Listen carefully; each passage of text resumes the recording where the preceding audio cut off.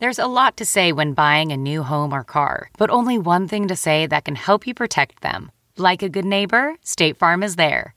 And just like that, a State Farm agent will be there to help you choose the coverage you need, no matter where you are in life. When you need coverage options, your State Farm agent is there to help, on the phone or in person. Like a good neighbor, State Farm is there. This Mother's Day, celebrate the extraordinary women in your life with a heartfelt gift from Blue Nile. Whether it's for your mom, a mother figure, or yourself as a mom, find that perfect piece to express your love and appreciation. Explore Blue Nile's exquisite pearls and mesmerizing gemstones that she's sure to love. Enjoy fast shipping options like guaranteed free shipping and returns. Make this Mother's Day unforgettable with a piece from Blue Nile. Right now, get up to 50% off at BlueNile.com. That's BlueNile.com. Welcome to the ID10T podcast number 989. If you're going to be in San Diego this weekend, March 8th and 9th, I will be at the American Comedy Company slinging jokes. And then the following weekend at Helium in Portland. And then a bunch more dates coming up, which I won't overwhelm you with right now. But I think the new ID10T site is going to launch the refreshed site sometime around March 20 or so. But right now we have the special edition blood splatter Pops, Funko Pops of me with blood splatter. And those are on there, and a handful of them are signed. So you might get a signed one in the mail. But if you ever see me in public and you have your Funko Pop with you, please do not hesitate to ask me to sign it. I will happily do that.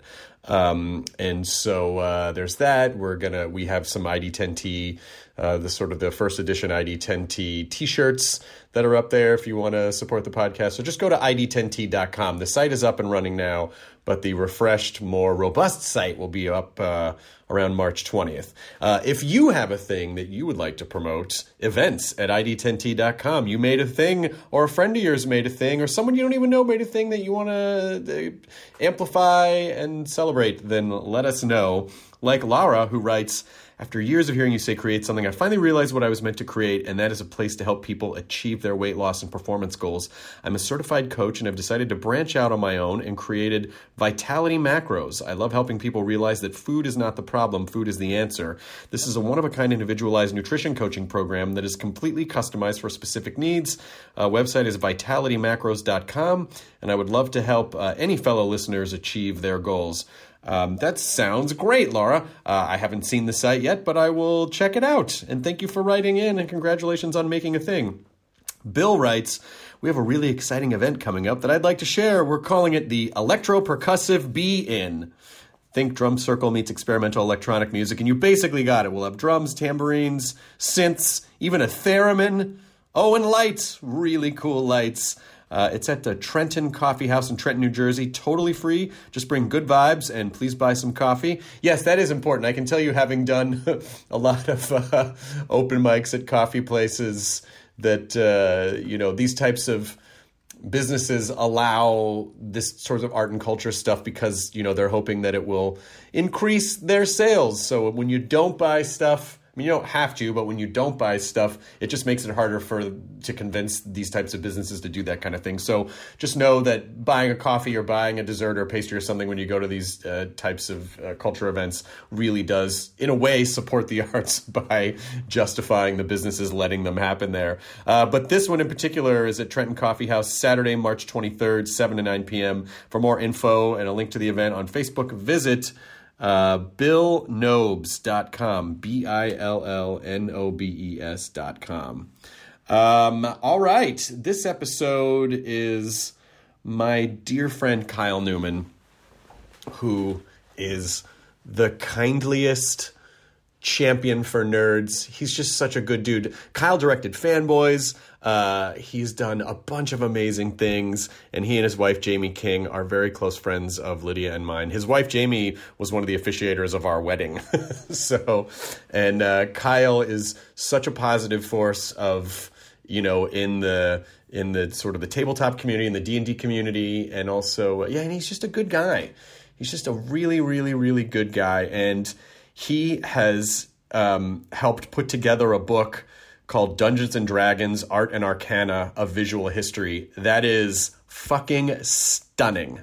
If you ever had an interest in D&D, or even if you don't know D&D, it's just a gorgeous book. But essentially, it's a thick hardcover book that kind of gives you the history of D&D as told through the art of D&D, which any D&D player knows, because I still have all my original books, was a very beautiful journey as it kind of expanded, as the world of D&D expanded. The art really, really helped tell the story. So it's old advertisements and art from the books and stuff, and it is just a gorgeous book.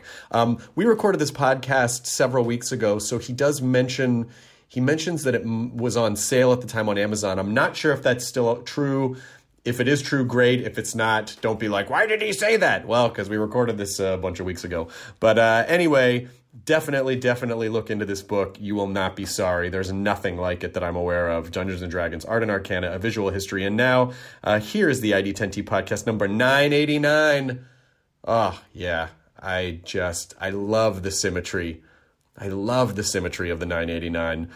Here's Kyle Newman. Let's roll for initiative. Initiating ID10T protocol.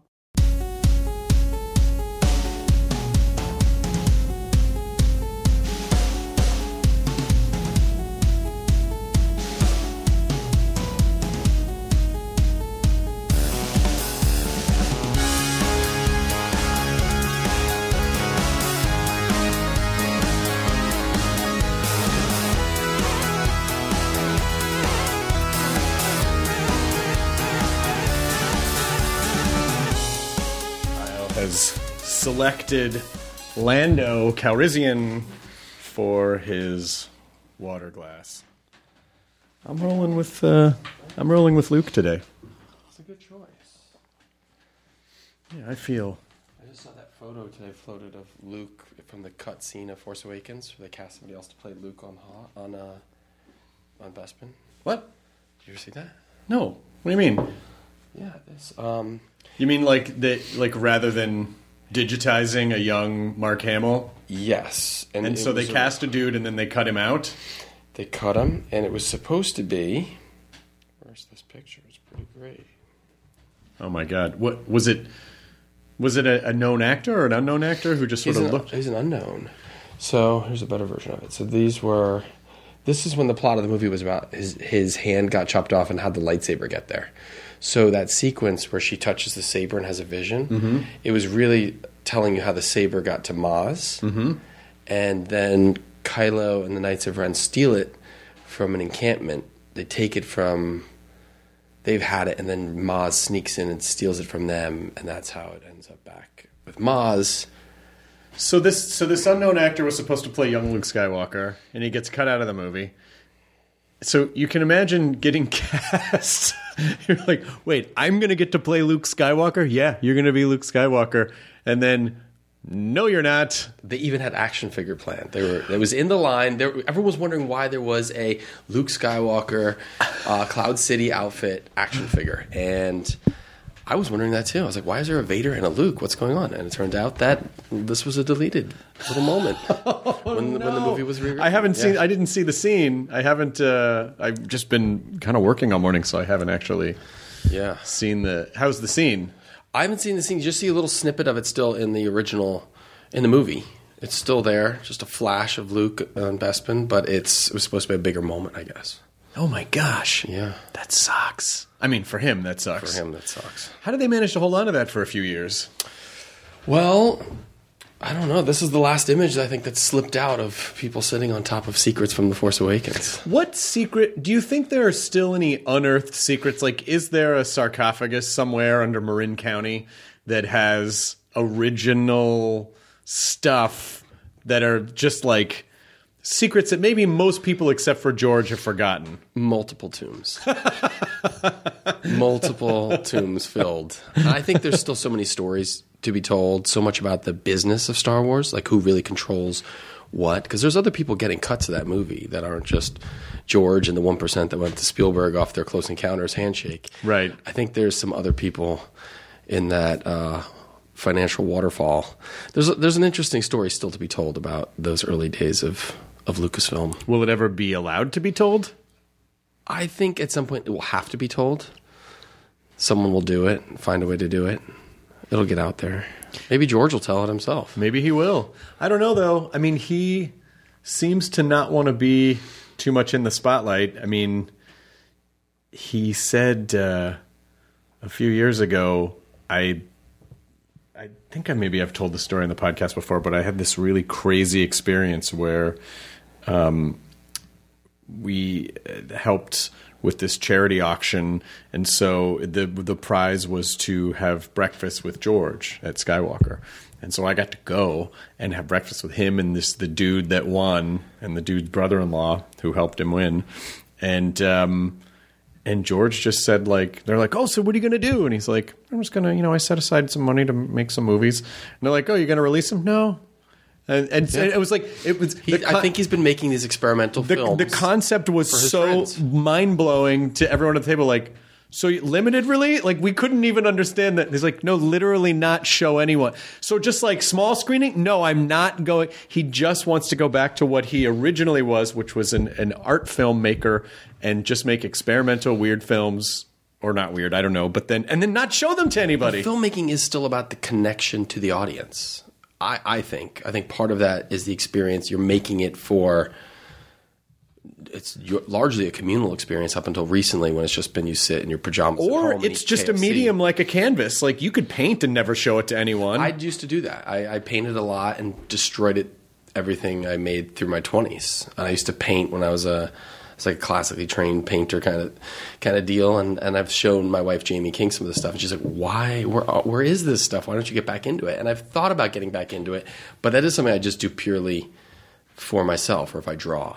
So I get that. I understand that process. That's so interesting, though, because at some point, I feel like it's really hard to keep things secret. At some point, I would imagine that. Has he made any? Do you know? I think he's made some. I don't know if they've been exhibited.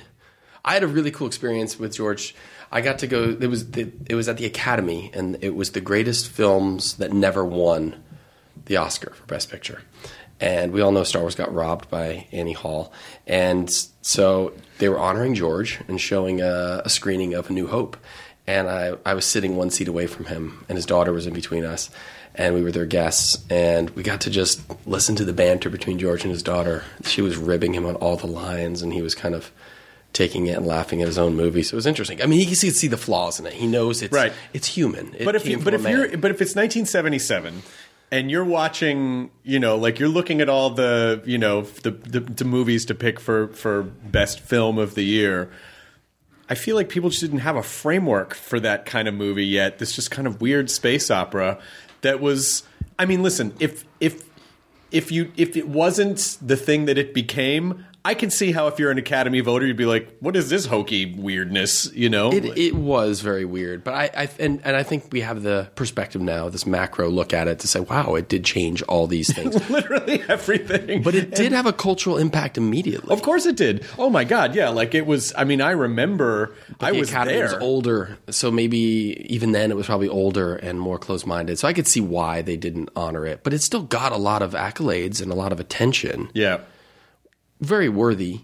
But yeah, you're right. It's hard. Like Woody Allen and Annie Hall, very fine film. But you look back and you're like, no one's going to Annie Hall Con.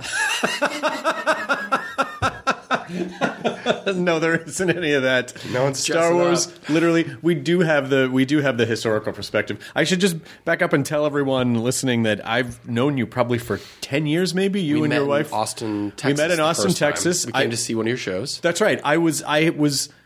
I kind of became pals with your, I guess, then girlfriend at the time, Jamie King. Or were you married yet? We were actually married. You were married by then. Yeah, because she was doing a show for ABC, and we were living down in Austin for 6 months. That's right. We didn't know anybody, and she's like, Chris is coming to town. And we're like, oh, let's go see. You came to Cap City. You came to Cap City, yeah. I met Jamie on Attack of the Show. She was a guest, and I interviewed her, and she was really cool.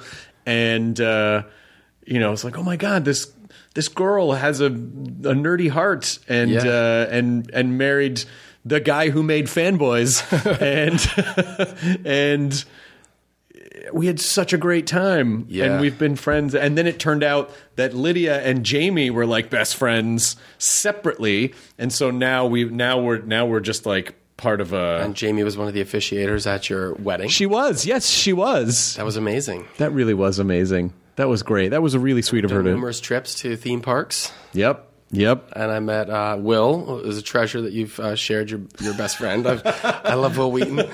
Got to meet him. Going to it was horror nights shocking with that you guys didn't know each other before, considering the crossover. Ernie Klein and Will, Yep. and Will had obviously read Ready Player One, and we were all fans, so it was great to finally meet him.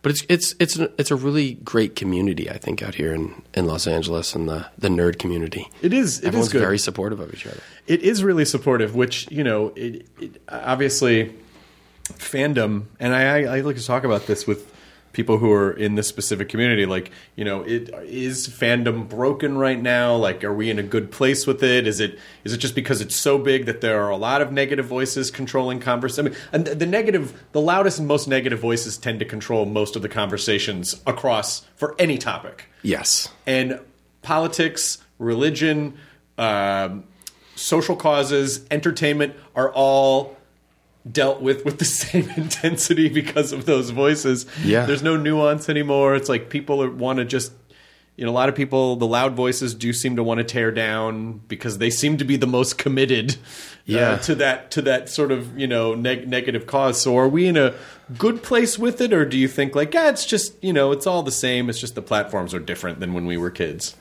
I think it's a couple of things. Platforms are absolutely different. I mean, you used to have, when you talk about Star Wars, you had Bantha tracks. That was your community. It was like zine level. There was no internet. There was no shared community. Then when you have these things like Star Wars Celebration, you're getting together with people and you see, wow, this is still a vibrant, rich, and healthy community. People are really coming together. You have 50,000 people.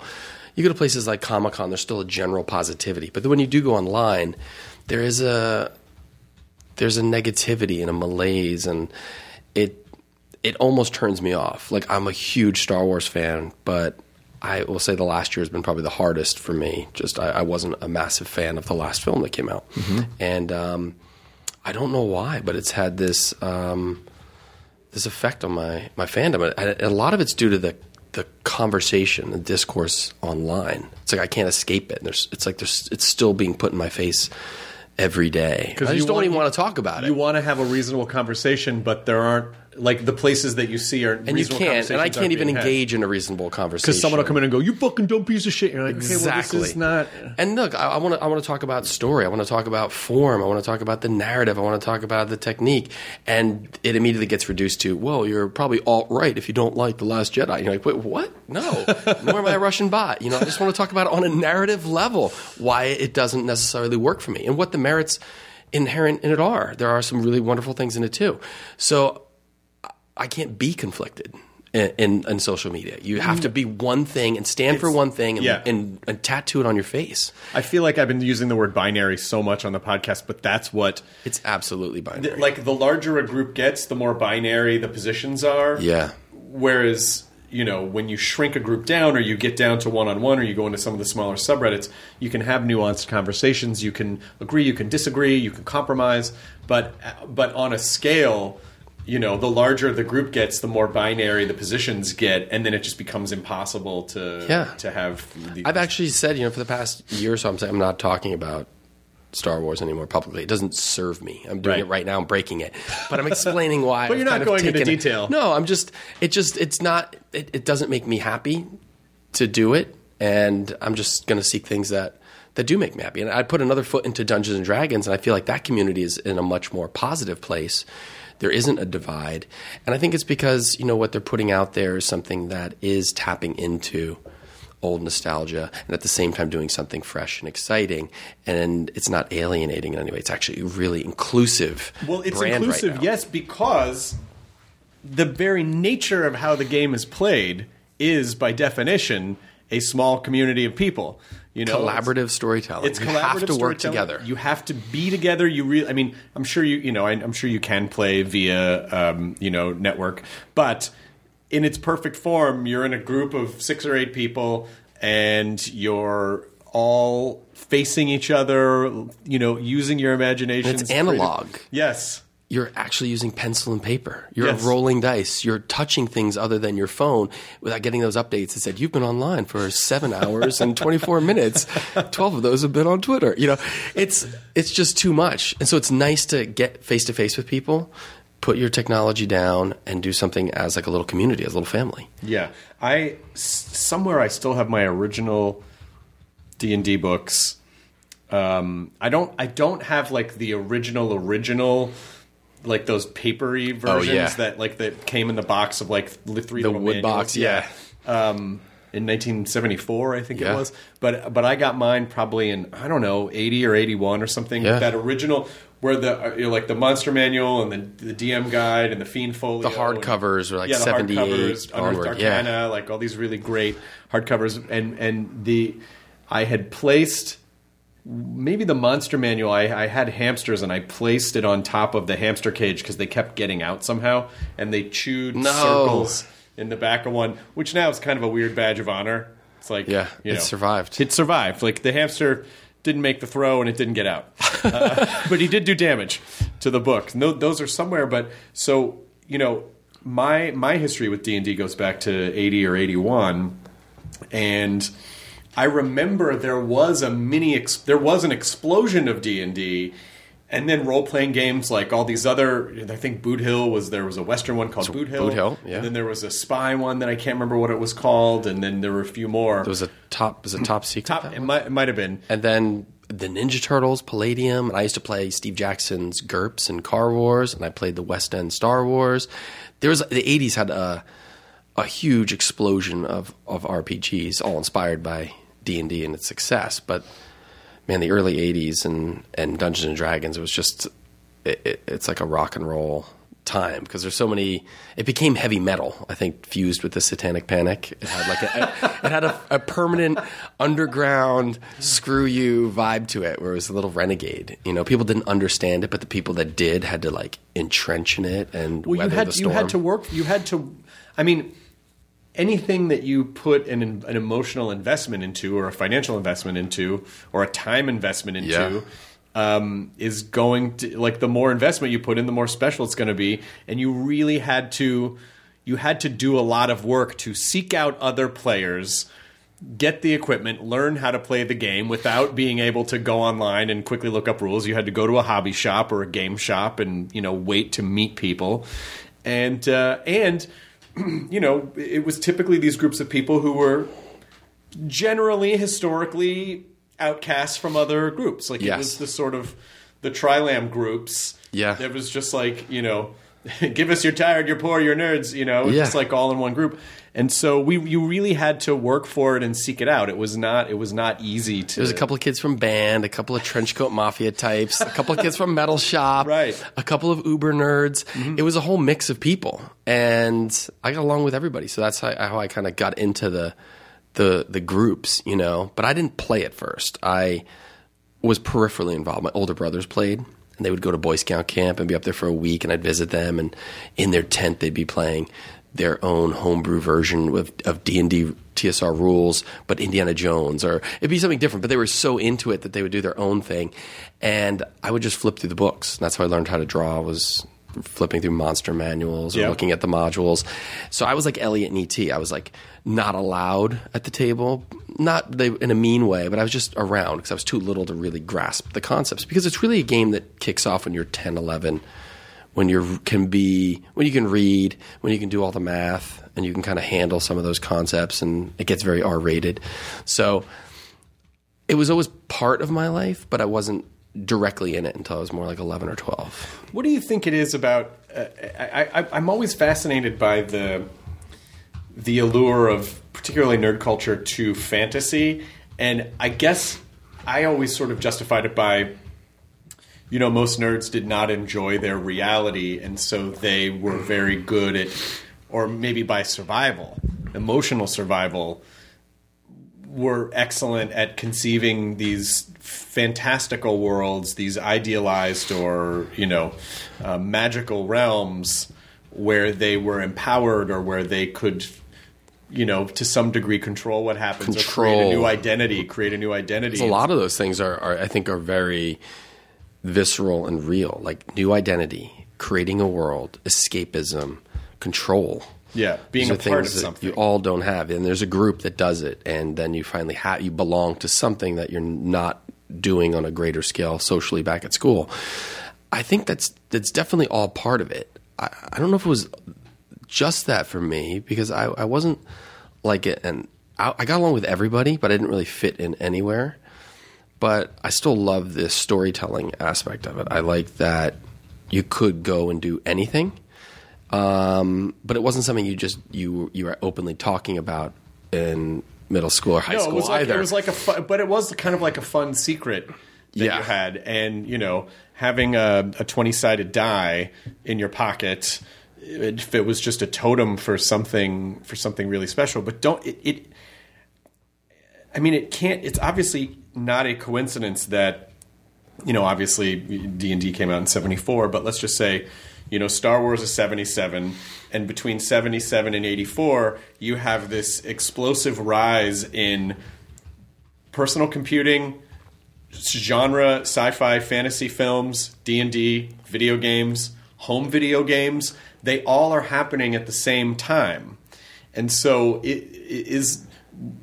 what's the connective tissue between all of those things, and that period being such fertile soil between technology and also, storytelling? Because the people consuming it and playing it, I don't know if all those creators of those things, Nintendo and George Lucas and all these important, transformative visionary guys who were part of that 8-year period, 10-year period. I don't know if they were all the nerds or the outcasts, but they were the ones building these tools in these games.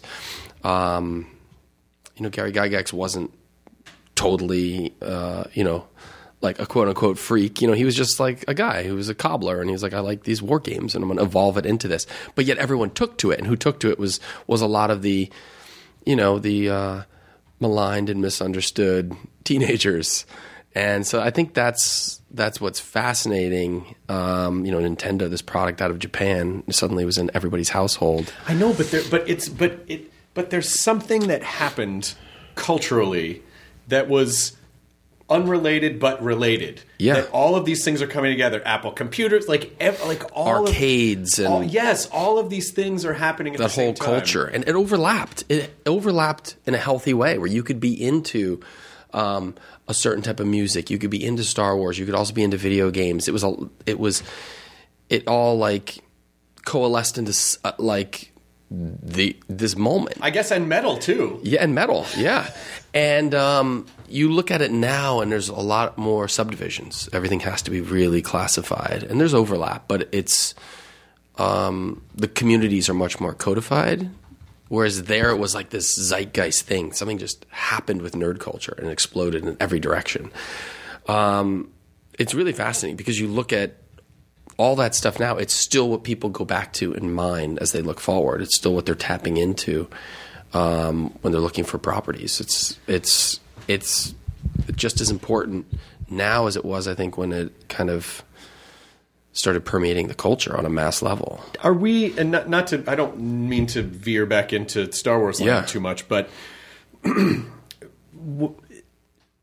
we at least admit that it's very difficult? Like when we saw things as kids, and we think back about how when we were growing up, everything was amazing and new things suck now, at least admitting to ourselves, like when you're a kid, and you see you haven't had a lot of experiences yet, and you see something that fundamentally expands your mental horizons. You have these transformative experiences, and those types of transformative experiences just become less and less likely the older you get, because you're more experienced, you've seen more things, you're kind of used to it, and so to be comparing, to look at new Star Wars films or new anything now and go, oh, this new stuff, I don't know, back in the old... It's like, yeah, but you were a kid then, and everything was bigger to you when you were a kid, and everything was more impactful when you were a kid. So how do we... That is the challenge. How do we appreciate things on a grading on a curve? But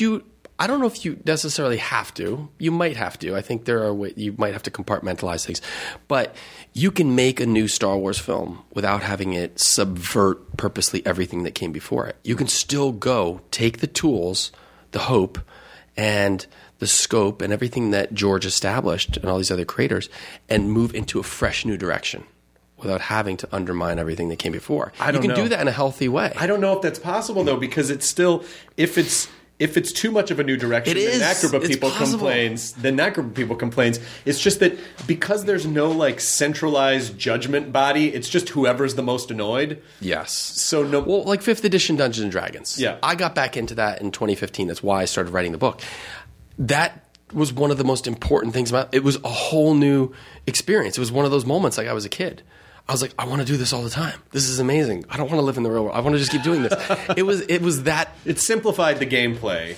It simplified it, but I'd taken such a break from the game, and then when I got back into it, it was like a whole new thing. It felt like I was a teenager discovering again for the first time. Yeah. Everybody that got into it, the same experience, and that's what. And it was a pure thing. It didn't feel like it was muddled by expectations from the past. And maybe it's because I took like a 12-year hiatus from it and came back in strong. And then I was like, well, where's the book on the history of it? What did I miss? And there wasn't one. But I think I got back into it in such a big way and in such like an honestly pure way where it didn't feel like I was, is it as good as this? And I was comparing it. Maybe it's a testament to what they did and how they simplified it, or maybe it's just the break I took from it. Maybe somewhere is like you need a little break from something to go back and look at it with the perspective. But I feel like I did have that fresh experience where it wasn't contaminated by the past, it wasn't totally contaminated by nostalgia. It wasn't. I didn't have to compare it. Mm-hmm. You got to start. You almost kind of. And I can normally separate that with things I love. I like the Star Wars prequels, and I know they're made differently, and they're a different time, and people grew up and expected something. But Respect to George was inclusion of very, very big ideas, virgin birth and chosen one. Like he didn't have to go there, and visually he expanded the language of Star Wars with those films, and on a technological level, which I think is something that is missing from the new Disney installments. And I think it's because the pace they put it out. There is no innovation is not also synonymous with the brand of Star Wars. They're not really taking you anywhere new in terms of cinema, technique, or CGI. I mean, you look at The Phantom Menace, and they're like, everyone hates that movie because they say it's the most CGI film they've ever seen. Yet The Phantom Menace has more model effects in it than any other film in history times 2. It's the most model-heavy, detail, craft-orientated film ever made. He made it independently with his own money, but it was sold and marketed at the time in 1999 as CGI because they thought this is what we're going to sell you the future. And you look at the Force Awakens, and they could not stop talking about how old school, how much model work was in it, how many puppets. Yeah, there's probably more CGI in The Force Awakens than in the first act of The Phantom Menace. Although the funny thing which is incredible. The entire third act is a CGI cutscene. I like the movie, but I'm just saying it's the way you sell the product. Right. And they're selling us nostalgia and tangible models and puppets. Yet, and Phantom Menace was selling us the future. And we believe these stories. We believe it. Everyone's going to go, The Force Awakens was such a throwback. It was all puppets. And you're like, no, what? No, and the Phantom Menace was all... George did say something at this breakfast that was really funny because it was a subtle acknowledgement of, he said something like, we were talking about technology, and he said, everyone wants to, trash Jar Jar Binks, but without Jar Jar Binks, there wouldn't have been an Avatar. In other words, like it was the foundational technology that led to, that Jar Jar was essentially sort of a gateway to this higher form of CG that was around the corner. Characters like Watto and Sebulba in the pod race sequence, they're still better than like visual effects in movies Fox was putting out in 2017. That's 1999. It's astounding how on point it was. You look at Jurassic Park and the dinosaurs in that movie. They're still better than movies. Still better than most things that came out this summer. I know. How is that possible? I don't know. Do people not care? I don't know because we do have this sort of like assumptive Moore's law in our head that it's like it's always going to get better. And you look at stuff and you're like, no, I still, it's like I think it's the integration. It's I think how filmmakers choose to integrate. And there's a lot of impossible angles. Like, I love the Lord of the Rings trilogy, but the stuff that's the worst for me is when they have those cut scenes through, through orc encampments, and you go like underground, you're swooping through. It's like the most impossible camera move ever, and then you feel the CGI. But when it's incorporated, I think, in organic ways with camera angles that are just germane to standard filmmaking, then you can work some real magic in it. And I think, you can't deny the character animation innovation that was on display in Phantom Menace. Say whatever you will about the movie, but he put $115 million of his own money and made an independent film and said, I'm not listening to any executives. I'm not listening to anybody. I'm going to go make my movie the way I want to make it. And that's what's in my head. Yeah. That's rare that somebody has, A, the resources to do that, B, the fortitude to go do it, and C, can just go see it through. How fucked up would it be in an amazing way, in an amazing way, if one of the experimental films that George was making was basically another Star Wars movie that he just isn't telling anyone about? I would love that. I know he was developing this new trilogy himself, and I think fans just turned him off. He says, "Why would I want to make a Star Wars film when everyone hates me?" So that's one of the reasons he sold the brand, was because of the polluted social media and fandom. I mean, he was developing a whole new trilogy. That was his. That is, and he was going to shoot it on his property up near Big Rock. He was making a new studio, and San Francisco didn't want him up there and wouldn't let him build, and it coincided with negative fan stuff. And he was just like, all right, fuck all y'all then. All right, and he, in his respect to what his original vision was, he's like, I'm going to set up this world, and I'm going to let other filmmakers come play in it. Mm-hmm. And that was always his vision. And nobody wanted to come play in 1999 and 2002 and 2005. He ended up doing those himself. He reached out to other filmmakers, and he was going to try and produce it like he did with Irvin Kershner and Richard Marquand, but nobody stepped up. He went to guys like Zemeckis and Howard and Spielberg, and it's interesting that Howard finally comes back and does Solo. But at the time, he wasn't going to direct them all, but he did it because maybe people were afraid. Yeah, now that we're talking about this, I guess the prequels were really sort of the beginning of the modern era of mass angry fandom. Yeah. Because that's right about when, everyone has the internet, not everyone really had broadband in 99. But everyone had the internet. Most people had AOL accounts, chat rooms. People were. That's why we ended Fanboys exactly where we did, because I felt like that was the schism.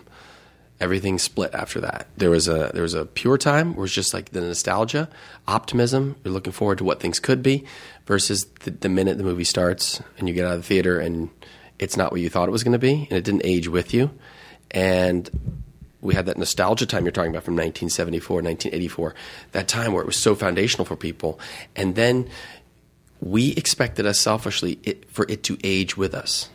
We had Matrix earlier that summer in 1999, and everyone wanted Star Wars to be like Matrix. Like, where are these visual effects? Where are these POVs? But Star Wars was always a more objective myth. And so we really wanted it to grow up with us. And I guess George didn't want it. He's like, no, I'm making a movie for 8-year-olds. Well, that's what I'm interested in. just deal. And I have nieces and nephews and young kids, and my two sons are really into Star Wars now. They're 3 and 5, and I didn't force it upon them in any way. They just naturally started to discover it. They got books from people for birthdays, and they started to read like Darth Vader and me, and they just started to love the characters. And they like characters like Jar Jar Binks and Sebulba and Watto and Hayden Christensen, and they got to meet Hayden Christensen, and it was like meeting God. It was amazing, because they're like, it's Anakin, and for them it's not like they weren't compared. They just looked at all the Star Wars films in an honest way and like, oh, I like all these movies. Now, most people would say like, hey, fuck you, I get to have my own opinion. Sure. And I would say yes, of course, but I would, with 2 caveats. Number one, you don't have to express your opinion in the most murderous way possible, exactly, with the most toxic language possible. There's a difference between expressing your opinion and just wanting to destroy something, probably because you're unhappy. But also, what do you think what's the percentage of rage that is purely not really about the fandom thing, but just more about the empowerment of being able to destroy something that's a little bit more for like I'm lashing out at the world because I'm unhappy about something. Like what percentage of the conversation do you think is being controlled by opinions that, and again, I want to be careful about how I phrase this, but respectfully, but aren't necessarily fully about the thing. You know what I mean? That they're just not necessarily as. I guess all opinions are subjective, but I mean, do you see where I'm going with this? Yeah, I actually feel like just taking Star Wars for an example right now. I feel like the last year, it wasn't even about the content. It was just about a lot more. Like Solo took a hit on the chin because people didn't like another film. You can say whatever you want. It definitely suffered a bit at the box office because people had like fatigue from Last Jedi. That's like fact, financial fact. And then people are going on talking about these things because they can, and they're going to be negative about it. And I think it's inescapable though. And I think it is fused with other things more than just purely analyzing the content that was put in front of you. It's heavily fused with just other anger. Yeah, I mean, because I guess a more crystallized version of what I'm saying is there's a difference between saying, like, I don't like this movie and, hey, let's give this a 2% on Rotten Tomatoes. Let's collectively go out and campaign to tear this thing down. And to me, that's not necessarily the same as, like, that's just more campaigning for anarchy than it is about. And that's not healthy. That's not fandom. Good. Yeah, I have a real basic philosophy. And treat other people and strangers greater than equal. If everybody did that, we would have no problems in the whole world. If everybody just approached, I give everybody more than the benefit of the doubt before I know them or what they're going to do. You treat everybody as a stranger greater than equal. And if we did that, we wouldn't have all the problems. And the internet is exactly that place. Everyone uses the anonymity to spew vitriol and all their angst and project it onto everyone else. Yet there's no basic decorum. There's no code for it. And I guess that's what's hard for like older nerds like myself who remember pre-internet era and like, guys, there was a time where we didn't have all these awesome things. Like we really had to, I mean, even to say that there was an explosion of stuff between 77 and 84, it's still minuscule compared to the explosion of things that we have now. And there's even, there's more people playing D&D now than there were. And when you would consider that time is when it first exploded. And it's like, can't we just have nice things? Like, can't we just not unload all our personal baggage and imprint it onto things that it's not necessarily about, still be able to express our, like not liking of something, but just not having the goal of like, let's fucking burn it all down. I think that really makes my heart sad. Modern media age in general. It's like Nixon onward. It's like the Woodstock, Vietnam generation onward. It's the disillusionment, and then people feel like, you know what, I'm going to go protest it. I'm going to be okay to be vocal about it, and I don't just want to perpetuate a singular reality that everyone is trying to make me stick to. Yeah, I mean, listen, and everyone's okay to just express your opinions, but also like, what's your goal? Like, what do you want to achieve? Most people's goal is anarchy or upsetting someone else. It really is. You want to get under someone's skin. Yeah, because they don't have to. You're not going to win an argument on the internet. There's no award for that, and no one's ever been awarded you were the winner of the internet. It doesn't happen. It's like I've waited out of all those conversations and realized, that if someone enjoys it, that's amazing. If you enjoy something that someone else doesn't, great. Let them enjoy it. Like, move along. But you don't have to sit there and pick it apart and pick them apart. Consequently, yeah. I mean, if you're just some random nerd in Anytown, USA, and you're generally dissatisfied, and then all of a sudden you have the power to like potentially get something unmade.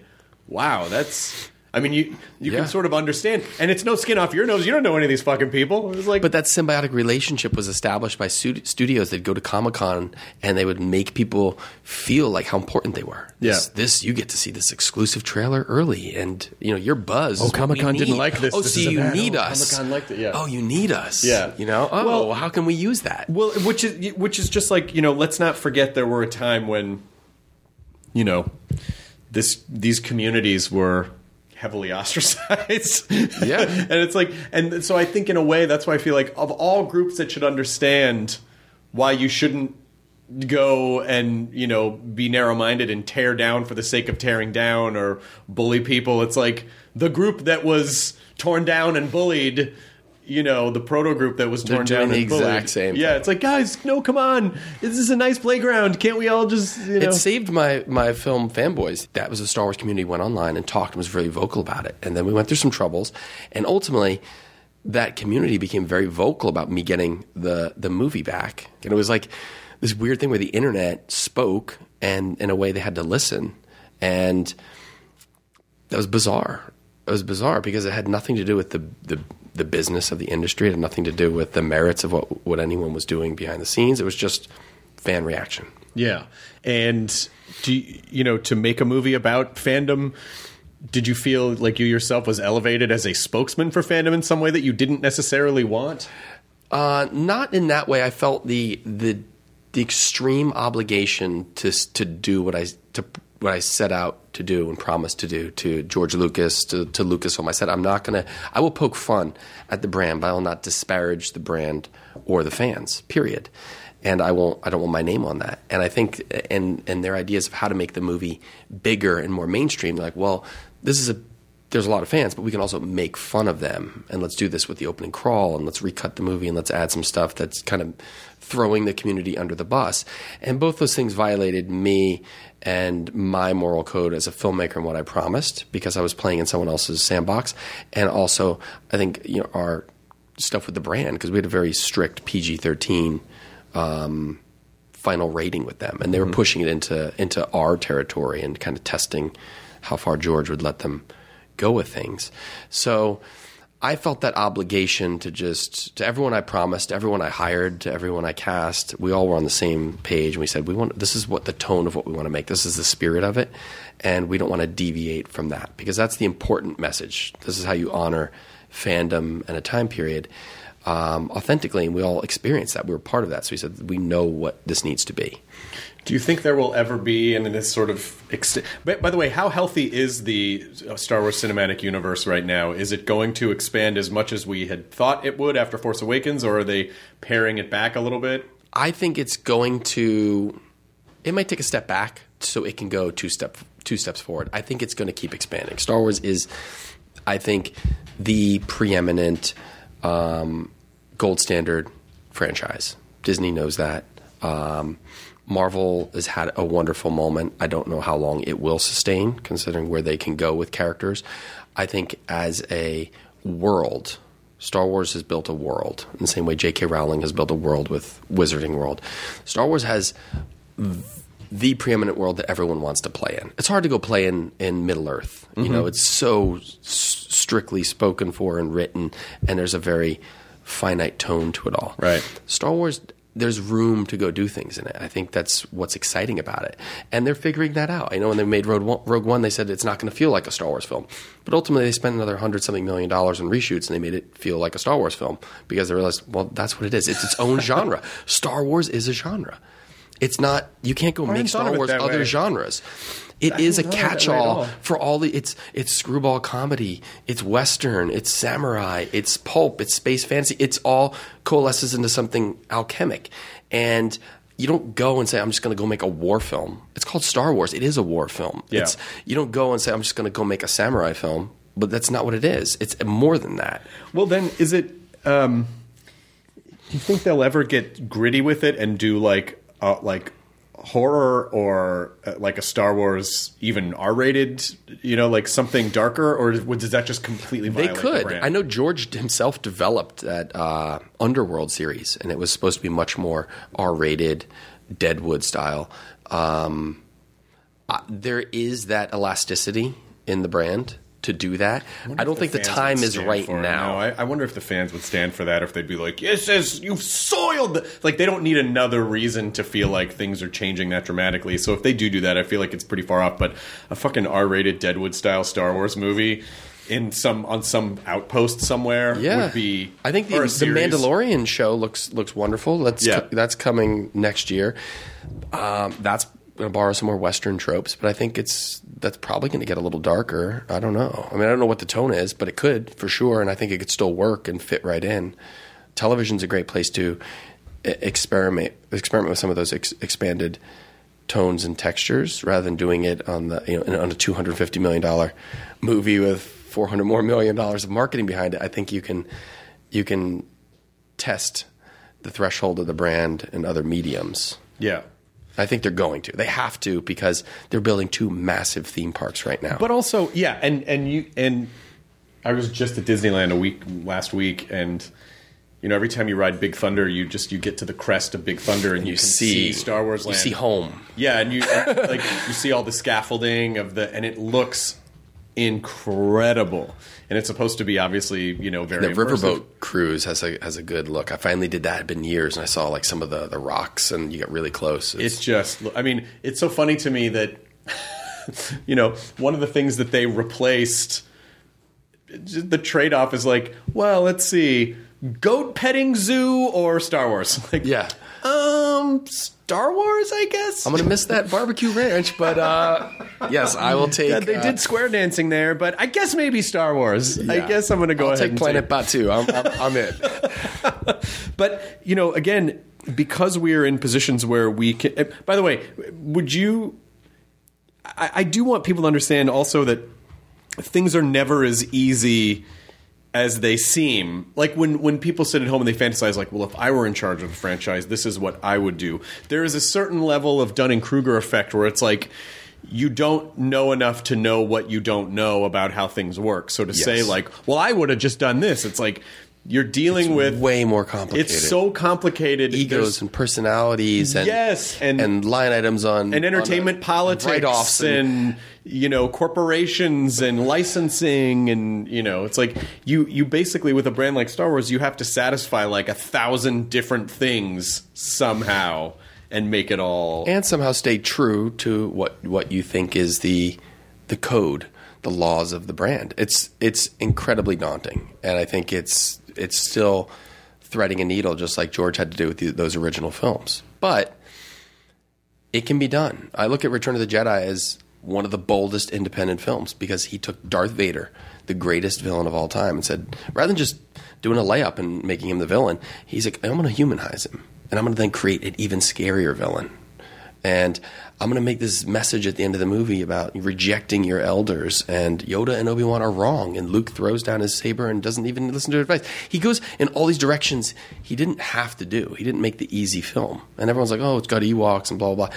But the film itself is pretty bold. In hindsight, we look at it and we go, oh, it's whatever. It's Ewoks. But those choices on a business level, on a creative level, on a financial level, there's a lot of risk with $35 million of your own money and saying, I'm going to take the greatest villain of all time and make him a good guy now. And yeah, but that's also just kind of honoring, that idea of a trilogy. Yeah. Of like really sort of like wrapping something up in 3 movies and having this large arc. I still think it was a satisfying end, because basically the value of so many of the main characters changed. Han Solo changed, Leia changed, Luke changed, Luke's Darth arc Vader changed. Is probably the greatest hero arc on film in 3 movies. It's a fantastic character arc. I don't think it's been duplicated in the last 50 years in terms of like a hero of a franchise. I can't name one that has the same type of breadth as Luke Skywalker's. There's been great stuff in literature, but Luke's is like iconic. Did you mind anytime you spent with George Lucas, were there questions that you were like, I gotta ask, I just gotta ask? Did you ask questions, things that you wanted to know, or did you try to be respectful? No, I never did. I have a list. I'll get to. It's on my phone. I have a list of the questions that I want certain answers to, or at least inklings. I don't necessarily want the direct answers, but maybe in a cryptic Yoda type way, you can point me in the direction where it's hidden in the scripture. Yeah.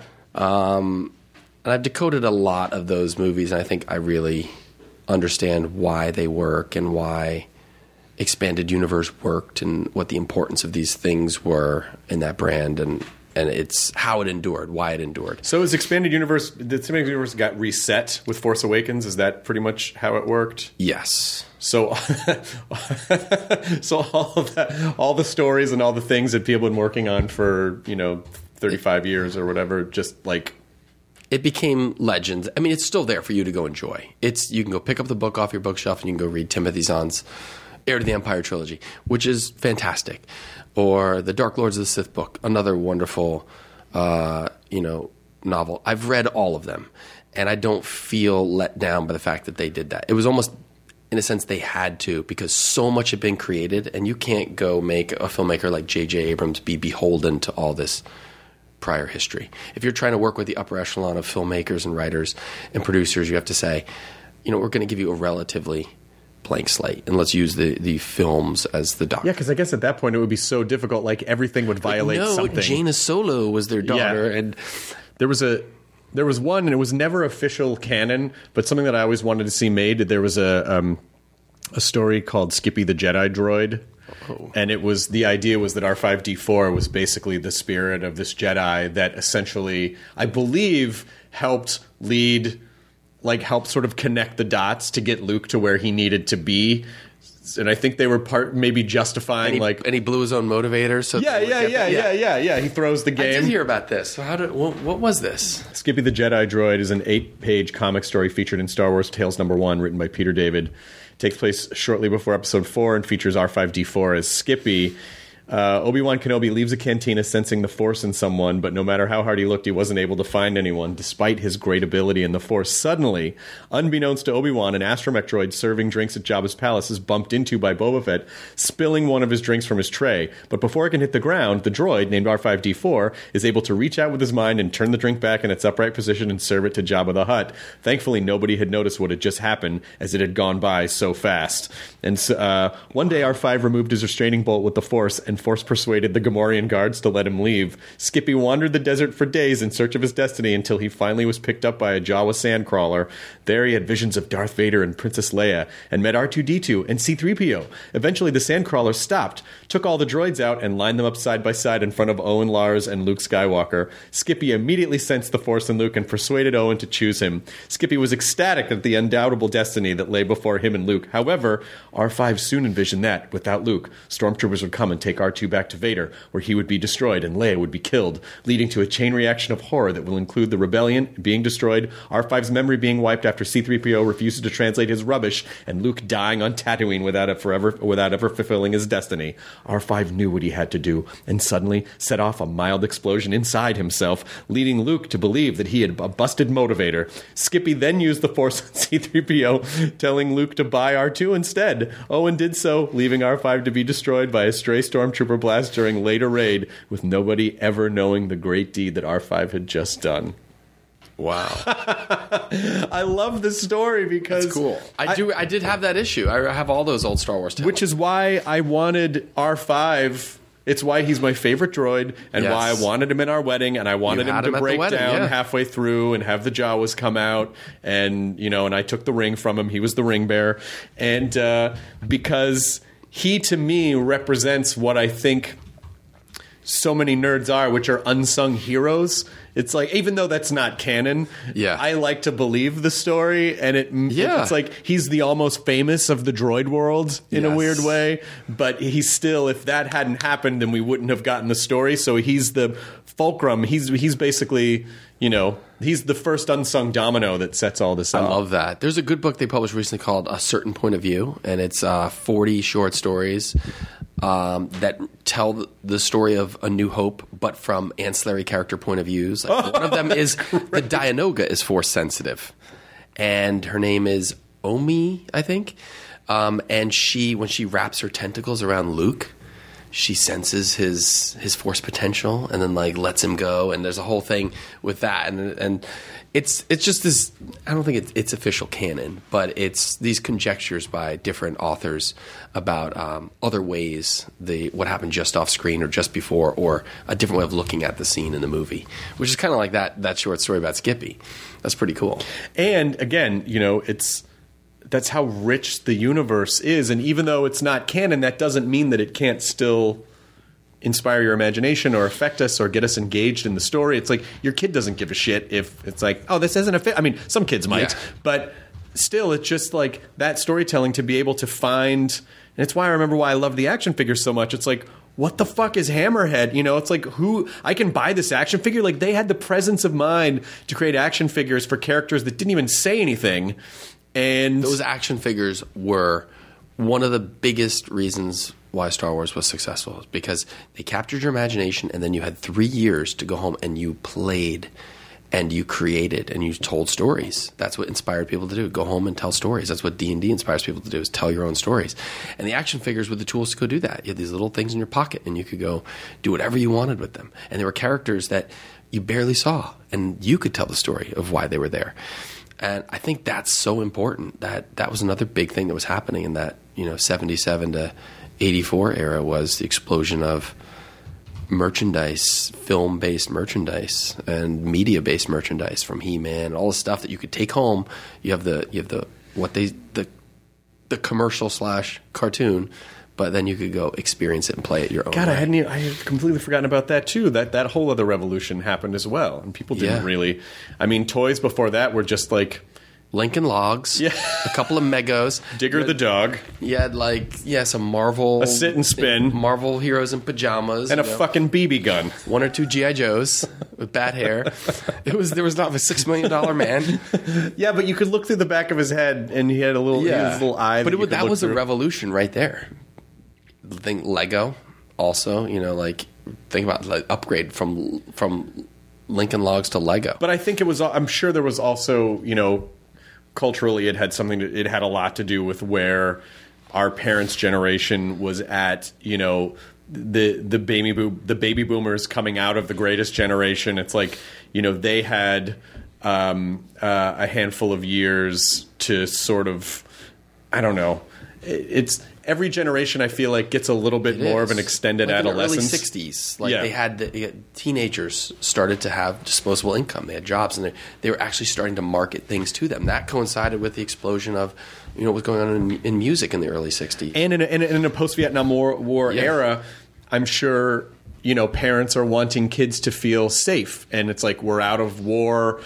It's like we got through World War II. We limped out of the Vietnam War. We're like, let's just give our kids toys. Let's make them happy. Let's give them the childhood that we didn't necessarily have, because we all thought, because of the Cold War, because of, there was going to be some massive nuclear, annihilation. And so, we're making a little more money. Let's give our kids the luxury lives that we didn't necessarily have. Even the music of that era has a romantic escapism to it. There's a lot of fanciful pop and all that. It's all was part of that moment. I think it definitely has the psychological analysis of it. I'm sure it had something to do with the impending nuclear apocalypse. But that's why, and then a lot of us grew up to be able to explore our fandoms in such interesting ways, and be in service to our childhood selves, and be able to try to manifest the best or most positive, or the whatever kind of version of those things when we were kids. And it is interesting to me that this book that you had a part in putting together, the D&D book, which, by the way, is called Art and Arcana: Visual History, that there wasn't really anything like it before, which is kind of mind-blowing to me. I mean, I'm sure there were other little bits of D&D history, but nothing this comprehensive. And to tell the story through the art is such a great point of view in the history of it, because that's part of what drove it, was in capturing the imagination and engaging, because we didn't have moving video screens. Yeah, now you could go watch YouTube for 5 minutes and understand how the game was played. You could watch Critical Role and you're like, oh, that's what it is. But a Critical Role is an incredible, you see it now and you go, well, yeah, of course, what a great idea. It's like a group of really talented, funny people who are voice actors that know the game, and now are basically like the voice of a generation of D&D people. And that's just one way to play successful. it. That's one way to play the game, which is wonderful. They're just good storytellers. They're great story, and you love these characters, and it spawned all this community and this fan art and everything, and it's a real force. And you look at the visual history of the game back in the beginning, it was so abstract and so weird to people. Like, what what actually is it? That the art was like cave painting. It was so basic that it said, oh, you can go stab this guy in the back and steal his money purse. That's it. Like, that's what the art told you how the game was to be played. You look at the famous player's handbook cover, and yeah, that painting had to tell you what the game was. It was like, here, we murdered some lizard people. We're going to put their bodies on an altar. This guy's cleaning the blood off his sword. There's a wizard talking to him about what the next steps are. There's other guys perusing a map. There's people dividing treasure. There's these other guys up on the eye, this jeweled eye of this statue, ripping its gemmed eye out, not realizing there might be a curse invoked. It just shows you in this broad space, like, this is what the game could be. It's anything. The perfect intersection of fantasy and math. Yes, and the art had to do that, you know. And right now, you see the art, and it's majestic, it's cinematic. They look like concept art for a movie, you know. And it's a different time because now we know more what the game is. But back then, it was very rudimentary and fundamental in order to like explain the abstract. But there was something also very connective about much in the way that, like, when you watch a YouTube video and it's very kind of down and dirty and gritty and kind of and the more kind of amateurish it looks, very the more homemade. authentic, but the more authentic it is. And that original D&D art just felt like every kind of doodles in your notebook. Anyone who had like a moderate interest in drawing, it was like that. It's like the characters weren't perfectly constructed, but it was the shape of the thing, and there was something kind of cool about it. Yeah. That would then sort of go on later to become like, you know, that Napoleon Dynamite aesthetic. Yes, you know, and it was a catch-all for Norse mythology. Like all these different creatures, Greek creatures, and traditional fantasy and Tolkien stuff, and it all became part of this catch-all, this quirky catch-all where anything could go. And I think that's what's so unique and fascinating about early D&D art, because they incorporated everything from all types of folklore and then the art got fucking amazing. Then it was like, now we have like professional painters. Then they got money, because the original art, they were paying $1 or $2 an image. They had a $100 art budget for the original D&D. Like literally $100 was all they could spare for the artists. And two of the artists were women that Gary knew, and the other two were teenage boys. And so he just tapped into who had the most skill around him and commissioned them, be like, you have 2 weeks, go draw 40 pictures. And some of it was swiped. They'd look at early issues of Marvel Comics, and they're tracing a Doctor Strange or Nick Fury, but putting a sword in his hand instead of a gun. And those became these really foundational images in the early pamphlets. So it was more acceptable to them. It was more affectionate. They're like, I love this comic book, and I like this pose of this guy on a horse. So hey, I'm gonna swipe it. How much direction are they getting? Where it's like, go make a kobold or go make a beholder. Well, here's a good example with Beholder. Gary handwritten notes were, it's a central eye with 10 eye stalks. So the artist went off and drew an image, and we heard this image existed, and we struggled to track it down. We even went to the artist himself, and he said he didn't recall ever drawing it.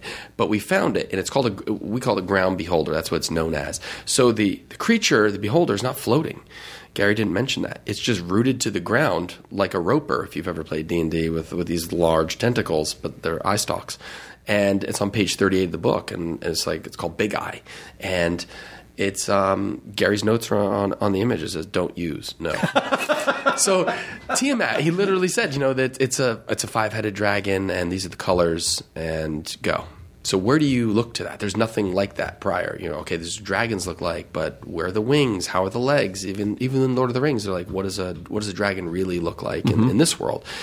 The verbal, visual vernacular of the game wasn't fully formed and established. So it went through an evolution. And we do these call-outs in the book and these subsections called evolutions, where we'll look at some of the famous creatures like mind flayers or owl bears or beholders, or even the characters like Strahd, and we'll look at the way they evolved through their inclusion of the game. But the most important creatures that evolved and stuck around since original D&D, or relatively, the early days, like Beholder is probably the most important monster IP birthed from this game.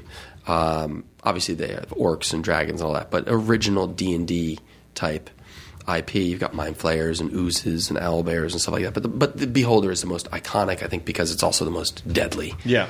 But the first drawing, he left off the fact that it should be floating.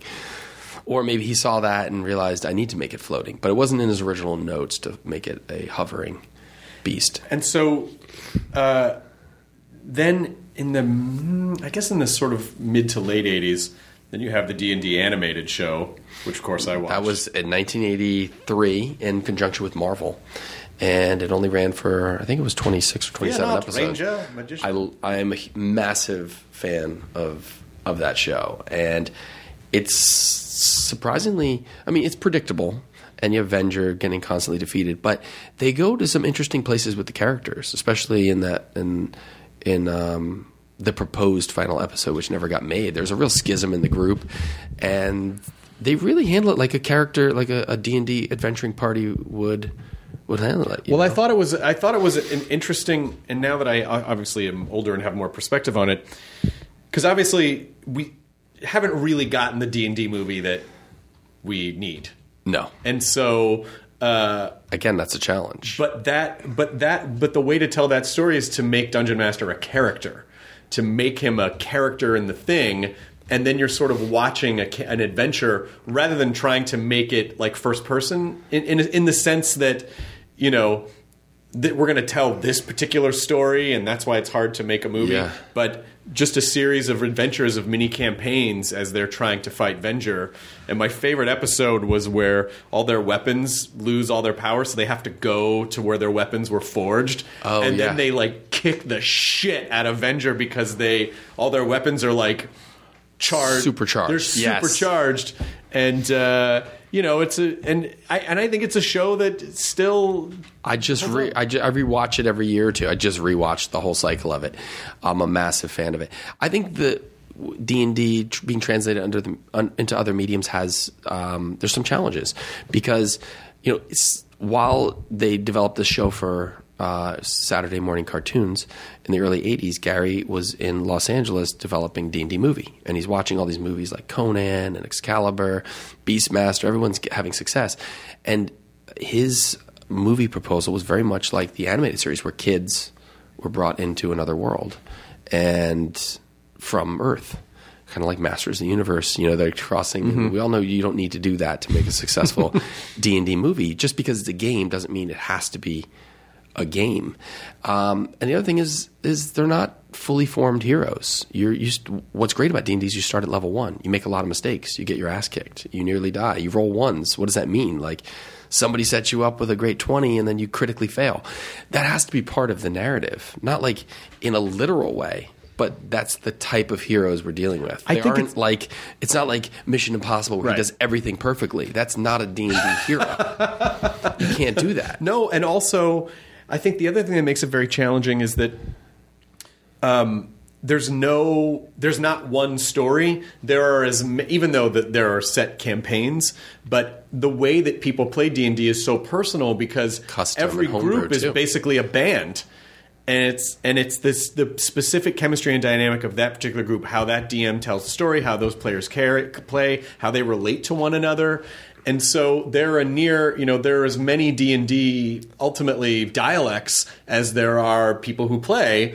And so how do you find one that represents everyone? Because then a lot of people are going to see that and they're going to go, "Oh, that's not how I envision. That's not how I play." And how do you make something that somehow doesn't alienate the nerds who play, but also doesn't alienate the broader audience that they're going to need to support making a large budget D&D movie? I think there's potential to do it like Marvel. There were so many realms in Dungeons & Dragons, from Spelljammer and Dark Sun and Dragonlance and Forgotten Realms, etc. You already have these uniquely themed and textured things, just like the Marvel, all their movies, their characters, before they team up, they all have very specific tones and rules to their worlds. D&D already has that programmed into it. It is a hugely famous brand. Everyone knows Dungeons & Dragons, but you don't readily know character IP. You're not naming Drizzt off the top of your head and going, "Oh, I love those Drizzt stories." Although like Crystal Shard and that trilogy is a great Forgotten Realms tale. You look at the Dragonlance books. Those are a great place to start. These could all be their own thing. They're all very different. They have an incredible wealth of things published, novels and hundreds, in these different realms that they could tap into. Not that they'd have to, but it could at least be a starting point, an inspiration. I think they should almost find... I don't want to see Jumanji. I don't want to see D&D Jumanji. You know what I mean? It's very disposable. Like, it doesn't have to be a game where kids enter it like a game, and you don't have to load it up with all these stars. And it made a lot of money, and it was a fun movie, the new Jumanji. But I don't think that's what you have to. You shouldn't do that. No, you shouldn't. You shouldn't load it up with. I don't. I understand why studios load things up with stars because it's easier to sell and market that way. But in the same way that they cast famous people in Star Wars movies, it's like Star Wars is the star. You don't need because you don't need any the of whole that. time. It's like, you know, there are certain actors that I like a lot, but I can't stop seeing them in Star Wars garb. It's like it wasn't Jack Nicholson as the Emperor; it was Ian McDiarmid, Right. and he just did an incredible performance as the Emperor in Return of the Jedi. Like Right. they didn't go after who's the biggest star in '83, Right. That philosophy has changed, and I don't think it's ruined anything. They think they're adding value to stuff by having them. It doesn't hurt it in any way. They're not casting people with heavy stigmas of other franchises. No, but I do think it hurts a little bit in the sense that Star Wars is meant to be immersive, and anything that takes you out agree. of the universe. And so when you We're see all no names virtually as leads. Of course. And so when you see a famous person, you're immediately like, oh, that's a famous person in a crazy wig with a crazy out. Like it just immediately kind of pulls you out of it in a little bit. It's like, I don't need to see famous people play these characters. I want to see unknown. I just want to be immersed with the characters, you know? Yeah, like he's rather casting, like Alec Guinness, but the people watching Star Wars hadn't seen Bridge on the River. People are going to Kwai go or Oliver see Twist. Star Yeah. Wars if famous people aren't in it. Like, it's Yes. the one time where you don't need to rely on that for international sales. Like, people are going to go see a Star Wars movie, and, D&D. I hope that if they do it, I mean, maybe the thing that they do is they just... Same thing with Harry Potter. Right. Like, I looked at that new poster, and I still have yet to see the movie. I'm a huge Harry Potter fan, but it's like, who will rise up? I'm like, I don't know any of these people, and it was just I couldn't even see their faces because it was this wide vista thing, and I didn't know who the characters even were. But I know they just loaded it up with lots of people. And I mean, obviously there were but it doesn't famous need British that. actors in the Harry Potter movies, but But not it as the doesn't main... But it doesn't need that, Right. You know, like is that the best way to sell a Wizarding World movie? I wonder with D&D if the thing to do is just to like go to like Critical Role and be like, all right, Matt Mercer, we're going to just give you a bunch of money. You guys just play a campaign and we won't air it anywhere, and then we'll just build the movie off that campaign. That's a healthy way to look at the story. Like so many unexpected things happen when you play. Because then it organically And it's would funny. unfold, and it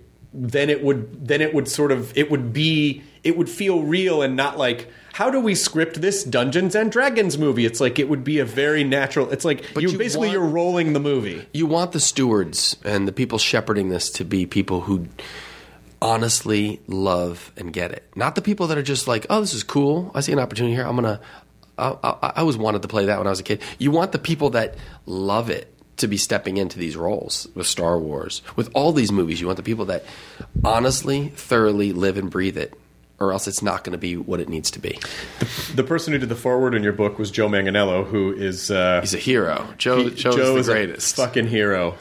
I love the fact that Joe is just smashing stereotypes about what it means to be a Dungeons and Dragons fan or a nerd. I still think maybe he's a little scrawny dude in a mech suit.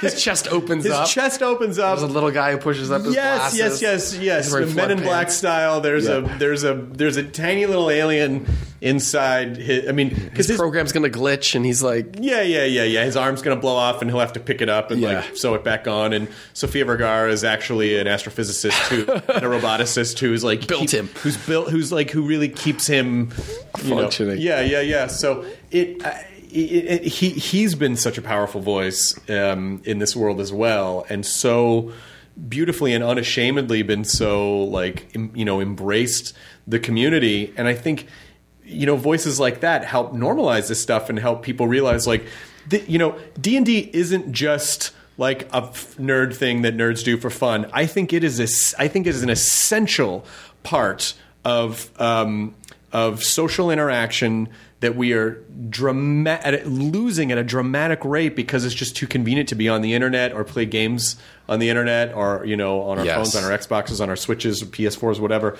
And I think it is absolutely vital that we get kids, to play in D&D groups, because I do think it teaches fundamental skills that we are losing Problem because solving, of convenience. collaboration, putting your mind together to figure something out. It's not all about killing. Yeah. Imagination. That's what it is. You don't have to imagine anything if you're playing a fucking kick-ass game. I mean, that has, an insane graphics engine where you don't have to. It's just right there. You think that's open borders. You think that's infinite, but there is a finite wall built somewhere by a programmer. And Dungeons and Dragons is the final frontier for gaming. It's infinite. Anything you can imagine or say or do, you can do. There isn't nothing's going to limit you from doing that, and you just work together to figure it out. That's what I think is why the game will continue to endure, because of the boldness of it. But like Joe, what's wonderful about what Joe's doing too is he started his Death Saves line, which is a line of clothing, which is like D&D streetwear, because this is what I want to wear. Like, where's the stuff that I want to wear? It's like everything that he wanted to do as a kid or a young man, he's going to go do it now. I want to go play it. I want to go talk about it. I don't want to be maligned for playing this game. I want to go openly say this is what I love. Like, he got to go on all these great talk shows and be a spokesperson for it. And no one's going to be like, ha, nerd. Who's going to do that? I appreciate that you like these things. Very large muscle man, Joe Manganiello. Is it any different than people that do fantasy football and they're crunching their numbers and like, I'll trade you so-and-so for so-and-so? Joe's really the My Bodyguard of... Like, remember the movie My Bodyguard? Yeah. He's like the My Bodyguard of this community, where it's like no one's gonna go, yeah, what a fucking, they're gonna go, okay. Oh, he plays? Oh, well, that's all right. All right, I'll check that out. I mean, this book is stunning. It's absolutely stunning. It's over 400 pages. The artwork is incredible. The history is incredible. There's a lot of nostalgia in it. Right now, it's 54% off on Amazon. People, I mean, this... Again, not to sound all QVC, but what a fucking great holiday gift, or what a great, because it's a gorgeous coffee book table, and the cover is the cover feels like a D&D. It feels like a D&D book, The classic Larry Elmore. There's a Barnes & Noble edition, which is actually red instead of black bordering it, which is a true throwback to that old red box. I had this idea to make this book, and I said, where is the book? It doesn't exist. I've never made a book before, but I wanted to just do it, because there was a huge gap missing in the culture. And you made fandom. a thing. And I reached out, and we have this tremendous team. Michael Whitwer, I was a fan of his book Empire of Imagination, is a bio on Gary Gygax. And I said, hey, where do I start, or do you want to do this with me? And he's like, fuck yeah, let's do this. We got John Peterson, who is the foremost expert on RPGs and most specifically D&D, and a lot of his personal collection in terms of letters and correspondence and stuff, behind the scenes things are in here. And Sam Whitwer, Michael's brother, is an actor, and Sam was my Star Wars game master. And he's like, dude, you're doing a book with my brother? How do you fucking know my brother? I'm in on this. So we formed this really balanced party and went and told this story together, and it's a real curated, almost yearbook time machine. There's so much we couldn't put in it, but every single image, every single spread we had to think about and vet and really have a conversation about, and it was rewritten after we wrote it, just visually and layout. So we wanted it to be a very comprehensive and definitive thing. And what do you get your dungeon master who tires weekly telling me, crafting stories? He doesn't need more dice, He doesn't need more whiz kids. Sure, get him that too. But this is something that nobody has, So we're really proud of it, because it ends up being the book that we wanted on all of our shelves personally. And that's why I'm so happy holding it in my hand when it's done. I'm like, wow, this is what I wanted. It's an accomplishment. And nobody fucked it up. Like when I make a movie. When you make a movie, everyone says, how can I fuck this up? There's 200 people you have to deal with, and you're hiring people. It's ego management, and you're trying to weed out bad people. And this is the first time I've made something that's actually been marketed properly. We're like, it says Dungeons and Dragons, but could we just sell it as something else? I've never heard of filmmaking as just a way to weed out bad people out of like 200. That's all I do. I cast people. I don't just cast who's best. You have to cast the people who aren't going to contaminate the creative process, people who aren't all about themselves. Like everyone you hire on a movie that you're going to work with for 2 years, it's like a vetting process. I'm done with working with bad people. I want to work with good people who are going to go above and beyond. And in this, our publisher, 10 Speed, which is a division of Penguin Random House, we kept pushing it. It was bigger. We had double the images they asked for. We put our own money into licensing. We said we want this to be as big and as good as possible. We have one shot to do this. And they got behind it every step of the way. And when they marketed the book and pushed it out, They literally got it intrinsically and supported all our ideas.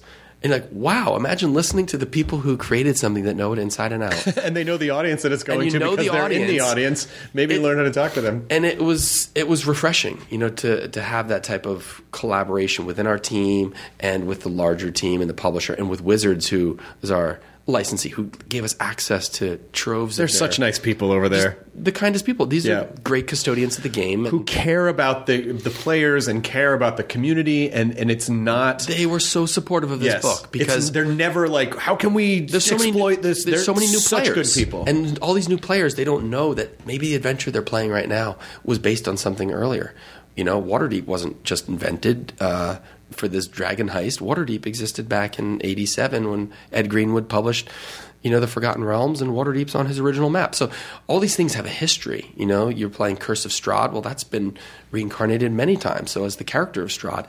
And things like the Tomb of Horrors, that was in Ernie Klein's Ready Player One. That's like the original challenge at level 1. I think it's hard to go wrong when the people running the thing are in the demographic or fans of the thing. They're all fans. And that... because that there's such a it just makes it holistically more authentic, more engaging, because they know as fans like what they would want to see, and it's just so much better than than corporate think. Yeah. What's something that you learned from this process that blew your mind? Like, was there anything that you uncovered where you were like, holy shit, I always wanted to know that?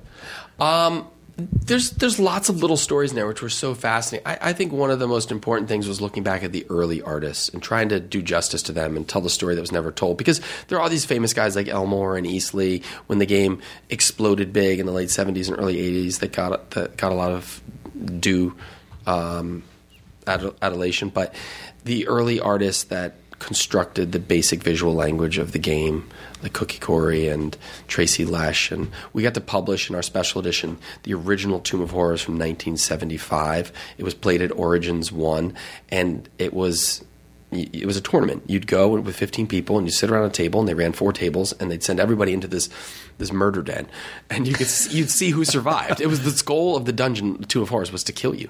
And we published the original version, which predates the one they published in 1978 by 3 years, and it's got the original art in there that every single panel you see in that book is redrawn in 1978, but it's almost exactly like what came out of this teenager's head, which Gary tasked him. He said, hey, I need this in 2 weeks. Go draw this quick. I need this whole module. And that was really the first standardized adventure. You had to have these drawings that would underpin the experience at 4 different tables, so it could be standardized and everyone could experience the same thing. And I also love the Great Kingdom, which was the shared universe that Dave and Gary had before the game was ready to be published. They would pass back and forth. Oh, this castle was sieged and these people died, and they'd mark it on their map. And it was a map that coexisted like in video games now, or on these servers, and everyone's like part of that same map. But they were doing this virtually through be a pen pal or meeting up at a convention, and they denoted on a map, and that became the first shared universe. And I think that's also great, seeing what these guys conceived and how they tried this idea, which we take for granted now, was something that they were trying to achieve with very limited tools. Yeah, I mean, this game is so much the foundation of so many different disciplines of creativity. Ideas of experience. And leveling up and character backstories. It's all we take for granted. But now. Also storytelling, learning how to storytell, again, learning how to play together, learning how to be a community, learning how to think creatively, but learning how to improvise, but also... if you want to paint character, if you want to paint figurines, like that's a whole other thing. If you want to learn how to draw, if you want to, so create many ways visualization. To express it. You're into cartography. You can draw your maps. Yes. Oh my God. Absolutely. There's so many different ways. Yeah. So it really is the launching point of so many different types of things. Cosplay is a huge thing now with it. Well, of course. Yeah. So, did you ever meet Gary? No, I never met Gary. You never met Gary. I've got to meet his son Luke, who's a tremendous guy and who's kind of helping to perpetuate the legacy of Gary. I always play Wizards, Magic users. They're always. I love Wizards. It's not favorite. Called Sorcerers of the Coast. It's called Wizards of the Coast, people. It's not called Warlocks of the West. It's not Wizards. Barbarians of the Coast. Wizards are the preeminent Magic user. I mean, to me, I don't like to get in and just beat the shit out of things or knock stuff down. I don't, I love this sort of I love the creative spell casting, problem solving. Every session's different. You're not just using your arrow to do one thing. What spells can I use to creatively solve this problem? Where you really, I think, have to think a high level. It's like, can I do something that creates this thing that robs this thing of oxygen? How do you change a social situation? Yes. How do you change a battlefield? Or how can you enhance your compatriots? Wizards are, and they have more spells than anybody by far. There's a versatility to them that really challenges you as the player, I think, to make the most of it. I mean, all are welcome. Those are just that's. No, I'm playing a Gloomstalker Ranger right now, which I love, and that's totally different. And I'm also playing a half-orc zealot barbarian in a game with Joe, and I never play frontliners who just smash things, but it's also very cool. What alignment do you like? Normally neutral good, chaotic good. I don't really wade into games trying to play evil characters. Right. I might do things that are off that track and then grapple with the alignment ramifications, but I don't go into it trying to be evil. I used to play with a kid growing up, and all he would do was try and wait until you had your character like 5 months in and then just murder them. No, that sucks. Or I'd play games like Ultima Online, and there'd be these players that would just roam around and just murder people and steal their shit. And there's nothing worse than that. I just don't like that. So I played a lot of lawful good characters when I was growing up, and now I sort of see like why it's kind of boring, because you're so tied to rules. Like you really do have to follow rules. But even the chaotic good has has a rule to it, though. Because you're like, are you really being chaotic here? Or are you starting to be linear in the way you're approaching it? And that's something you got. But you're right. Lawful good definitely has some limitations. Almost like written laws that you have to, adhere to. I should try some lawful good. I haven't played that in a while. It might just be fun for fun. Yeah. Just to... I want to play a paladin soon. I haven't played a paladin in many, many years. So, finally... do we have some? Because listen, I don't want people to think that we're crapping on fandom. I'm not. We weren't. No. We're earlier in the sense of part of what that. There's toxicity out there. I want to be positive about it, and I want to try to figure out a way to be proactive about it. It's not that you have opinions. It's really just the way that you are you chaotic evil in expressing your opinions because you just want everything to burn for the sake of burning. And so, what are some positive messages for fandom that we can focus on, or ways that we can be better fans? I would say don't neuter your opinions, but there's no need to lace them with hyperbole. To neuter other people. There's no need to also entrench it and you can not like the same thing, but you could still coexist and be friends. You could have different opinions politically or on about a product or a game or a movie, and you could still coexist. There has to be there's a core level civil discourse, and I think that's all. I think you should have your opinions. You should express your opinions, but there's a way to do that, which also isn't destructive. But I also think that with the exception of some very obvious opinions, but for most opinions, I feel like the thing that's great about them is that it's not just these are my opinions, get the fuck off my property. It's like I have this opinion, you have this opinion. How can we create some sort of a chemistry that's greater than the sum of the parts of us? And get to somewhere deeper. Or get to somewhere deeper, understand each other, not necessarily have to agree with everything, but at least... again, I think that's community. I don't think community is everyone agreeing with everything that you say. Community Absolutely. You're so right. is diversity of opinion and diversity of everything. But it coexists. But coexisting, because that diversity makes us greater as a whole than just living in this little cul-de-sac where where everyone agrees with your the internet has convinced us that we can go down rabbit holes that basically create these confirmation bias bubbles where we don't ever have to go outside the thing that we believe, and that's very limiting because there's no growth in that. And something's not growing, it's dying. So you are killing yourself slowly by not I'm exaggerating, but by not exploring other opinions or other points of view, or trying to understand, or trying to create, and it's like, and this again is why I think something like D&D is so important, because it forces people to come together. Well, they choose to come together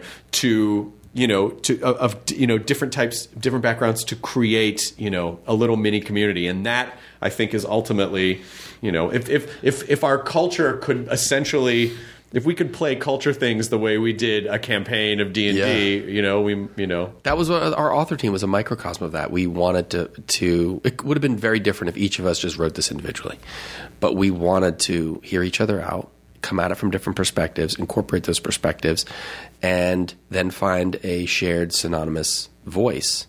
We all have very different point of views on this art and what should be in the book or what shouldn't be, but it was such a civil and organic and beautiful process that's what made the book extra special. And I think with online community, it's the kind of thing, like I was saying earlier, it's like, treat the stranger greater than an equal, and hear it out. Most of my Twitter feed, if I look at it, or Facebook, I don't agree with 90% of what people post on it, but I do like hearing the difference of opinion, and I do like having conversations about it privately. And I love when people post on my Facebook and are like, "Hey, what do you think about this and this?" I love talking about Star Wars. I'll talk about all different. I want to see the way you saw the movie. I want to hear the way you experienced it, without going like, "My way's right and you're a fucking idiot." But I love that conversation. I want to hear someone that saw it so different. Like, I didn't interpret that at all. And I think that's fascinating that you can take something that's been around for 40-something years and experience it in different ways. And those are so foundational and almost religious to people, and that you have all these different ways to look at it. But it's not unhealthy, but there's a way to go about that conversation. I think that's what we should all strive for. Before you go hit send or tweet, just double check it. Well, I think it's important to, before you hit send, because we're so accustomed now to just doing it emotionally. Yeah. Is sort of take a minute, read it later, and really ask yourself a tough question like, is this constructive? Is this moving closer to something good? Or is this just destructive? Is this just for my ego? And sometimes we're just going to post for our ego, and that's fine. It's like that Arabic proverb, is it kind? Is it true? Is it necessary? Does it check all those boxes before I hit send? A lot of times there's emails, and I'm like, I'm not going to respond right now. So much I'm going to wait 10 minutes. I'm going to wait till tomorrow morning. And also, am I missing something in the translation? Like, we're taking it's shrunk down to 140 characters and then expanded like with water, and then we're supposed to. Oh, did they really mean that? Is this being? Well, we're running it through our own filter baggage, and sometimes we want to hear those things. We want to be triggered by those things. So step back from it, look at what's really being said, and then take a beat and write thoughtfully. We're putting in all the frog DNA, yes, on the dinosaur DNA. Like we're getting like text is just one form of communication, but it's not the whole form of communication. Yeah. So we're filling in all of the gaps. There's no eye contact, body language, nothing. It's all no void context. Of that. We don't know this person. There's no nuance. You don't know what they just experienced. They don't know what you just experienced. You might read a text after you stub your toe, and you're going to react totally different than if you were just chilling on a beach. So I guess in summary, let's play a game about dragons and monsters to learn how to be more human. Amen. Thank you so much for being here, Kyle. It was a pleasure and an honor. Tell Jamie we said hello. I will. Lydia's around the corner. Her love. Yeah. We send it back. Awesome. Lydia's around the corner, and so I'm sure she's going to want to give you a hug before you leave. Awesome. Thank you so much for having me on, and keep playing D&D, keep watching Star Wars, all those things we love. So I'm going to roll to see if this podcast went well.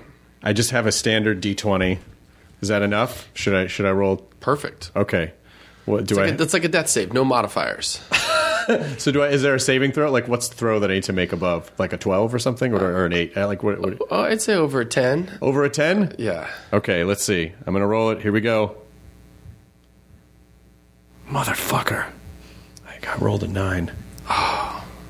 Wait, I'm gonna take a reroll. 18! Whoa! Yes. But you thought it was going to be a 9, but really we navigated out of that situation and ended up being an 18. I'm awesome. so excited and proud of you for this book. Thank you. I'm so glad you like it, man. My God. It's just for anyone that's ever played it. And I love the ads. We have 90 ads in there, which just really take you back to the moment. The smell of the book is great.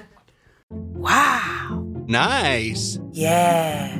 What you're hearing are the sounds of people everywhere putting on Bombas socks, underwear, and T-shirts made from absurdly soft materials that feel like plush clouds. Yeah, that plush. And the best part? For every item you purchase, Bombas donates another to someone facing homelessness. Bombas. Big comfort for everyone. Go to bombas.com/Wondery and use code Wondery for 20% off your first purchase. That's bombas.com/Wondery. Code Wondery. You have just listened to the ID10T podcast number 989 with Kyle Newman. And now it's time for some word salad rap. And I just loved the conversation with him about fandom and positivity and being able to be honest without destroying. But I think there's a much larger conversation about doing real world things. You know, it's so easy to be trapped in our digital bubbles. You know, I mean, there's enough brain stimulation there to trick us into think that we're connecting with people or accomplishing stuff. And to a degree we are, but we are evolved to have real world experiences. We have to, you don't have to do anything you don't want to do, but I'm recommending to you that look into doing real world things. Listen, I get it. You know, I get lazy at night when I get home. My wife and I, we go off in our days and we do whatever we do our work stuff. And then it feels fucking great to be in pajamas by like 6 o'clock and knowing that the rest of the night is open. We're going to eat dinner and maybe just get in bed. You know, we have a TV that comes up out of it. It's on a stand. It like, and it rises up and it just is at the foot of our bed. And it's so easy to be in bed. Our bed is very comfortable. The cat curls up. We can have like the Nintendo Switch there and put on, you know, like The Magicians or some show that we like to watch. And there's very little motivation to want to leave not only the house, but our bed. So last night, Lydia had a friend who was in a play called, it was a series of short scenes called 10 More, and it was with the Skylight Theater on Vermont in Los Angeles. And, you know, it would have been easy to just say like, oh, you know, I'm tired. I don't feel like going. You know, I had a long day working or whatever. But it was important to Lydia that we go. And so I went, and I'm so glad that we did. I saw so many amazing actors doing so many wonderful scenes. And there just isn't anything like the experience of doing real world things. It is literally communal. I mean, it's funny that we talk about online communities, and they are communities to a degree, but it's not like it's like a real world community is just so much richer. Like, I don't know, for me, I can tell the difference that I am now so much more appreciating connecting with things in real life. Does that make any sense? Do I sound like a lunatic? But it's so easy for your brain to talk you out of stuff because your brain just wants you to be comfortable in any given moment. And so it will tell you to do things that aren't necessarily good for you, but because they feel comfortable in the moment. But seek some discomfort, because that's where some of the best stuff is. And you have to kind of ignore your brain. And I'm so glad I did, because my brain said, just stay at home. You don't need to go. And Lydia would have been fine if I had said, oh, I'm really tired. I don't know if I feel like going. She would have said, okay, that's fine. Or I'll just go myself. And I'm so glad I went. We had a wonderful date night. We had some fun, great, inspiring stuff to talk about afterwards. We talked about the scenes. We talked about the actors. The performances were so great. And, you know, it was just a really fun experience. I guess that's what it is.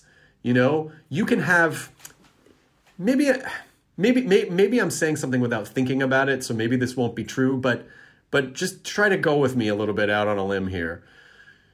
You have interactions online, but you have experiences in the real world.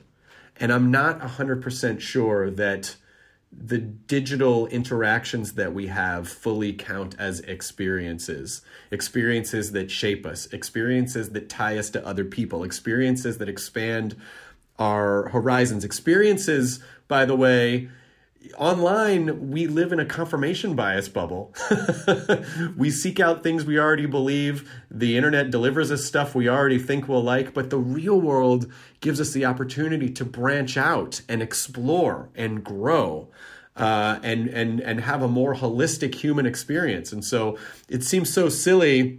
I mean, I feel like we're in the fucking Jetsons right now, you know, where I'm like, step away from your button pushing, you know, that I have to, it seems like such an obvious thing. Yeah, go outside, get some vitamin D, get some sun, go have an experience, go talk to people in the real world, go to a show or you know, even if it's go to free shows, whatever. There are free shows in your area that you can go to things you wouldn't think you would normally want to experience, to just have the experience to expand your horizons. You know, like that's why people travel. So become a traveler in your own town, in your own community.